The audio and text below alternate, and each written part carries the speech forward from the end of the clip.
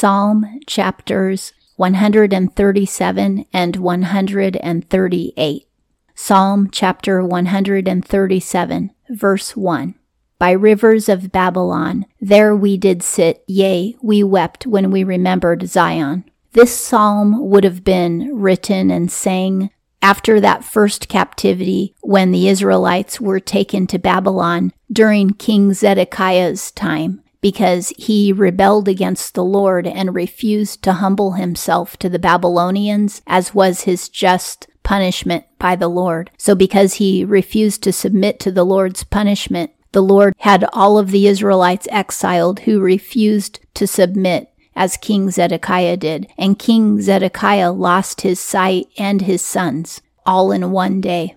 And he also was taken into captivity. This song would have been known by Daniel the prophet, because Daniel was one of the captives who was taken to Babylon. And we'll learn a lot about him later when we get to the book of Daniel. They wept by the rivers of Babylon when they arrived there. 2. On willows in its midst we hung our harps. 3. For there our captors asked us the words of a song, and our spoilers joy. Sing ye to us of a song of Zion. Evidently, the Babylonians liked hearing the Israelites' music and song, and they asked the Israelites to sing them a joyful song about Zion, but they hung up their harps in the willow trees instead because they refused to be joyful. They wanted to sing songs of mourning. 4. How do we sing the song of Jehovah on the land of a stranger? 5. If I forget thee, O Jerusalem, my right hand forgetteth. This says we cannot be joyful when we have lost Zion. And if we forget where the Lord dwells in Zion, then we'll cut off our right arm. It's a metaphor, but it's making the point that they don't have anything to live for except the Lord. It's sad that they didn't realize that until after they became captives. But this is why God often disciplines us and allows us to suffer. It's because we see the light once we're suffering. That's when all of a sudden we become repentant. 6. My tongue doth cleave to my palate if I do not remember thee, if I do not exalt Jerusalem above my chief joy. Jerusalem and Zion are basically the same thing because Zion is in Jerusalem. And it says, may I become mute and unable to speak if I don't speak of Jerusalem. 7. Remember Jehovah for the sons of Edom. The day of Jerusalem, those saying, raise to its foundation. The Edomites were cousins to the Israelites, but they often fought with them, and the Lord cursed the Edomites more than once because they fought their cousins, the Israelites. And the Edomites did practice paganism regularly. This verse says that when the exiles were taken out of Israel, the Edomites were cheering the Babylonians, and they were cheering their enemies, saying, flatten the town. They wanted Jerusalem entirely destroyed, even though they knew it was God's city. And this song is saying, Lord, get vengeance on them because they wanted your city destroyed. They should have jumped in and fought for the Israelites and tried to rescue them. 8. O daughter of Babylon, O destroyed one, O the happiness of him who repayeth to thee thy deed that thou hast done. Here it's calling Babylon in the female form because female always means many and male means one. That's why a land or a nation or a people has a female persona, because it represents many people.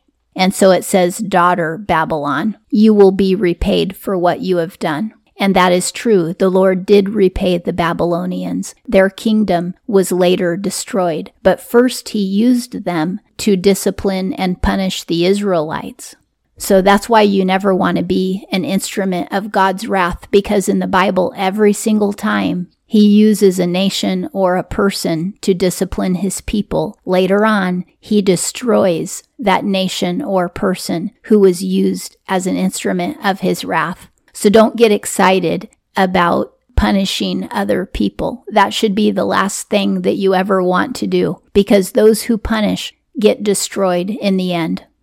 9. O the happiness of him who doth seize, and hath dashed thy sucklings on the rock. Now that is a very vicious line. It says, whoever kills the Babylonian babies will be a happy person. That sounds horrific, but it's a war cry. It's saying that the pagans should be utterly destroyed. And when the Lord told the Israelites to take over the land of Canaan, he did have them kill babies and children because the children were going to grow up to practice paganism. That's all that they knew. And this is before the new covenant with Jesus Christ, where his blood covers us and transforms our lives. Without the blood of Jesus, people don't change. They continue doing what they've always done. They continue practicing the sins of their grandfathers. And that's why the Lord had the children killed as well, because they would just grow up and they would attack the Israelites and intermarry with them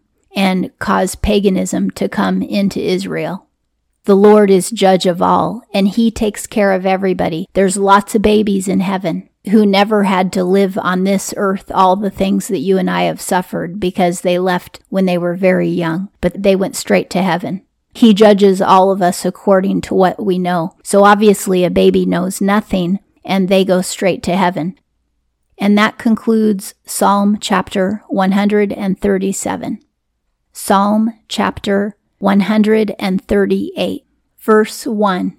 By David, King David wrote this. I confess thee with all my heart. Before the gods I do praise thee. And this means before the demons I praise thee.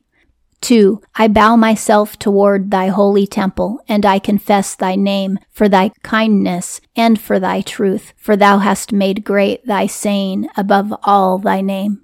King David bowed down toward the Lord's temple. He was still alive when his son Solomon became king and started building the temple. King David died before the temple was completed because he wasn't there on the dedication day. And that explains why he bowed in the direction of the temple, but he never actually went there. It wasn't finished yet, and he couldn't go there. He could only bow in its direction. Now, when Daniel was taken captive by the Babylonians, he always prayed bowing down in the direction of the temple in Jerusalem, because when Daniel was alive, the temple existed. And David talks about the truth of the Lord, and that is Jesus Christ. Jesus said, I am the way, the truth, and the life. 3. In the day I called, when thou dost answer me, thou dost strengthen me in my soul with strength. Whenever David prayed, the Lord gave him strength. This is spiritual strength to enable you to resist sin and to grow in his character traits and forgive others and be long-suffering toward others. That's how you're going to get stronger. Sadly, a lot of people today think that the Lord will only grow their pocketbook. 4. O Jehovah, all kings of earth confess thee, when they have heard the sayings of thy mouth. When we hear the word of God, we confess that he is true. 5. And they sing in the ways of Jehovah, for great is the honor of Jehovah. His honor is universal, and that's why we sing to him. 6. For high is Jehovah, and the lowly he seeth, and the haughty from afar he knoweth.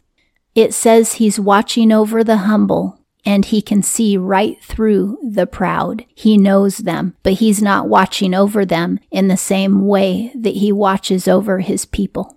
And even though a narcissist may be considered humble by all of his admirers, the Lord knows the truth. 7. If I walk in the midst of distress, thou quickenest me. Against the anger of mine enemies, thou sendest forth thy hand, and thy right hand doth save me. It says when we're in distress, he makes us alive. And when the demons come against us, he gets angry and he sends his son to attack them and save us. And his son is Jesus Christ. The way that demons attack the most often is by voices and words. They'll plant an idea in your head that torments you and makes you desperate and makes you sin. When you have thoughts in your head that are driving you crazy or making you feel desperate that you have to run out and do something that you know is wrong, those are the voices of demons. Rebuke them in the name of Jesus and ask Jesus himself to drive them away. He will, because that's what he wants to do. The Bible says if we ask according to his will, the answer is yes. And we know his will is always to kick demons out of our lives. That's what he spent a lot of time doing in the New Testament, was driving demons away. 8. Jehovah doth perfect me. O Jehovah, thy kindness is to the age. The works of thy hands let not fall. Everything the Lord has done will remain. He is kind forever, and everything he does is perfect, because he forgives us when we repent, and all of his works are perfect. And that concludes Psalm chapter 138.